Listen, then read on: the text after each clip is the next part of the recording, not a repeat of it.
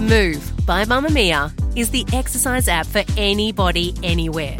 And in case you missed it, we dropped a brand new stretching collection that can be used to improve mobility and bookend your favourite sweat sessions. Mamamia subscribers get unlimited access to Move, and we drop new workouts every single week. If you're on the hunt for movement that makes you feel good, head to move.mamamia.com.au and use the code MOVE10 to get $10 off a yearly subscription. From Mamamia, hi, I'm Claire Murphy. Welcome to the Quickie, getting you up to speed daily. So, it's bin night. You pull out the bag from your under-sink bin, grab your recyclables, then traipse outside to drag your wheelie bins to the curb. But what happens from there? We're being told to recycle as much as possible. In fact, just this week, there was a report that Victorians may be looking at a complex 6-bin recycling system in the future. But we also hear reports that a lot of the effort we put into recycling may be for nothing, as much of it ends up in landfill anyway, contaminated by our sloppy recycling habits. Today, we look at what happens to your rubbish from your door to the end of the line. To find out whether sorting your trash for the good of the environment is actually doing any good, how we can do it better, and bust some of those recycling do and don't myths.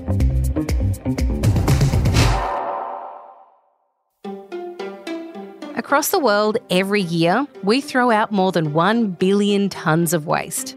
Australia is particularly bad at rubbish. We're one of the highest waste producers, with about 41 million tonnes of waste annually sent to landfill. That's 1.9 tonnes of rubbish for every person living in this country every year. More than necessary goes to landfill, where it's buried under the earth to decompose. But not all of it. In the early 1980s, Sydney was the first city in Australia to get a specific recycling service.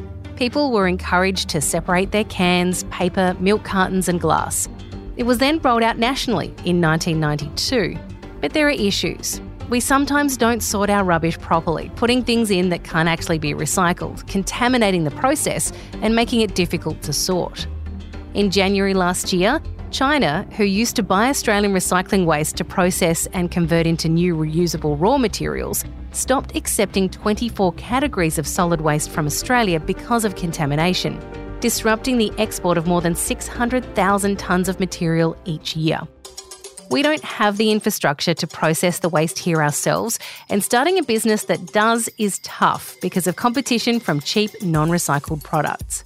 For example, there's been suggestions that governments could use the tonnes and tonnes of glass sitting waiting to be processed as road base for major projects, but the suggestion has been passed over for cheaper, newly mined sand.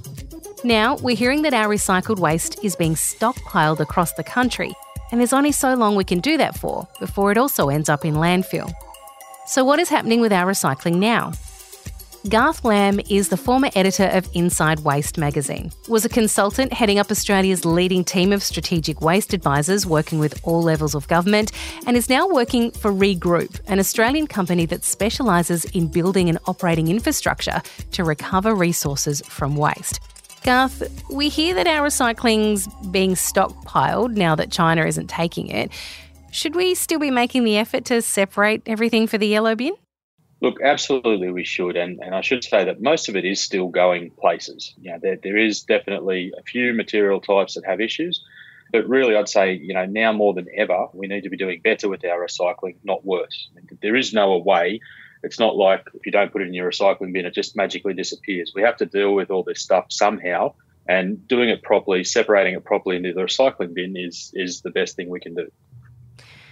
So a lot of that stuff that we chuck, especially in our red bin, we know ends up in landfill. Now, as far as I'm aware of, it just gets buried and then another lot goes in on top of it. Is that how landfill works? And how do some countries end up reducing their landfill almost to nothing?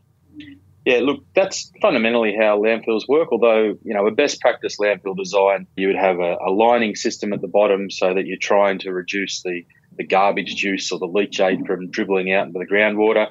You've probably got some gas collection wells so that as the organic matter rots, you're trying to pick up that odorous methane. But fundamentally, it's a big hole in the ground where you're putting waste in and it slowly breaks down. If you look at the countries that have really, really low landfill rates, they are primarily relying on energy from waste as an alternative to landfill. It's really common in the colder countries. It's common in the Nordic countries, for example, because when you're burning that waste, you can create energy, electricity, but you also create heat and steam. So it works better on a commercial sense in a cold country where you can sell that heat to a district heating system. And that's part of the reason that we haven't seen as much of it in Australia, because we've got relatively cheap coal. Our power prices aren't worth as much here as they are internationally, and we don't have as much of a natural demand for heat. That said, we're seeing that change, and we're seeing a few projects that are starting to move ahead in Australia.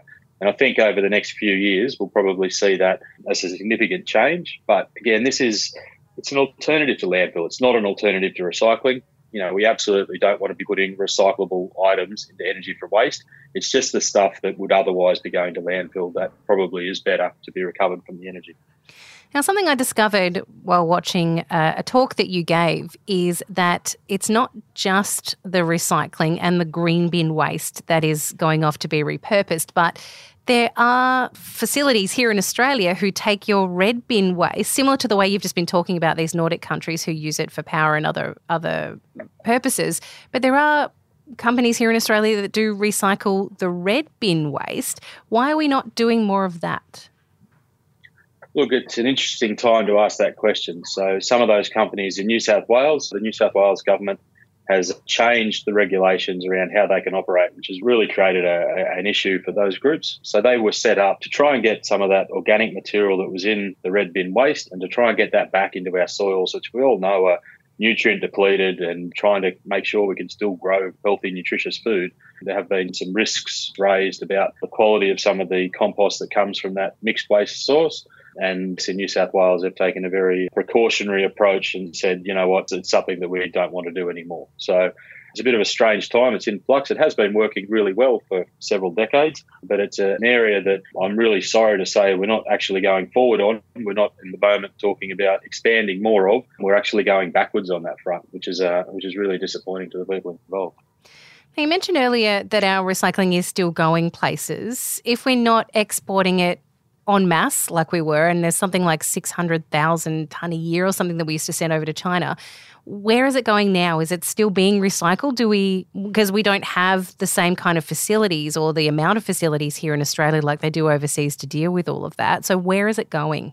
Yeah, look, the numbers are a bit mind-boggling. So I know that 600,000 or 1 million tonnes is a big number, but in the context, we're talking about 60 million tonnes a year generated in Australia, which is just, terrifying figure. Now, more than half of that is being recycled. So we're talking about the vast bulk of recycling and organics and all these other things that we recycle. Most of that has been recycled in Australia and is continuing to be recycled in Australia. There's been a bit of a perception that Australian recyclers were exporting materials so that it could be disposed more cheaply in Asia, but it's absolutely not why it's been happening. It's not what's going on. The challenge here, or the reason, has been that China is the world's biggest manufacturer. So it's had the world's biggest demand for raw materials, and that meant it was the biggest buyer of recycled materials.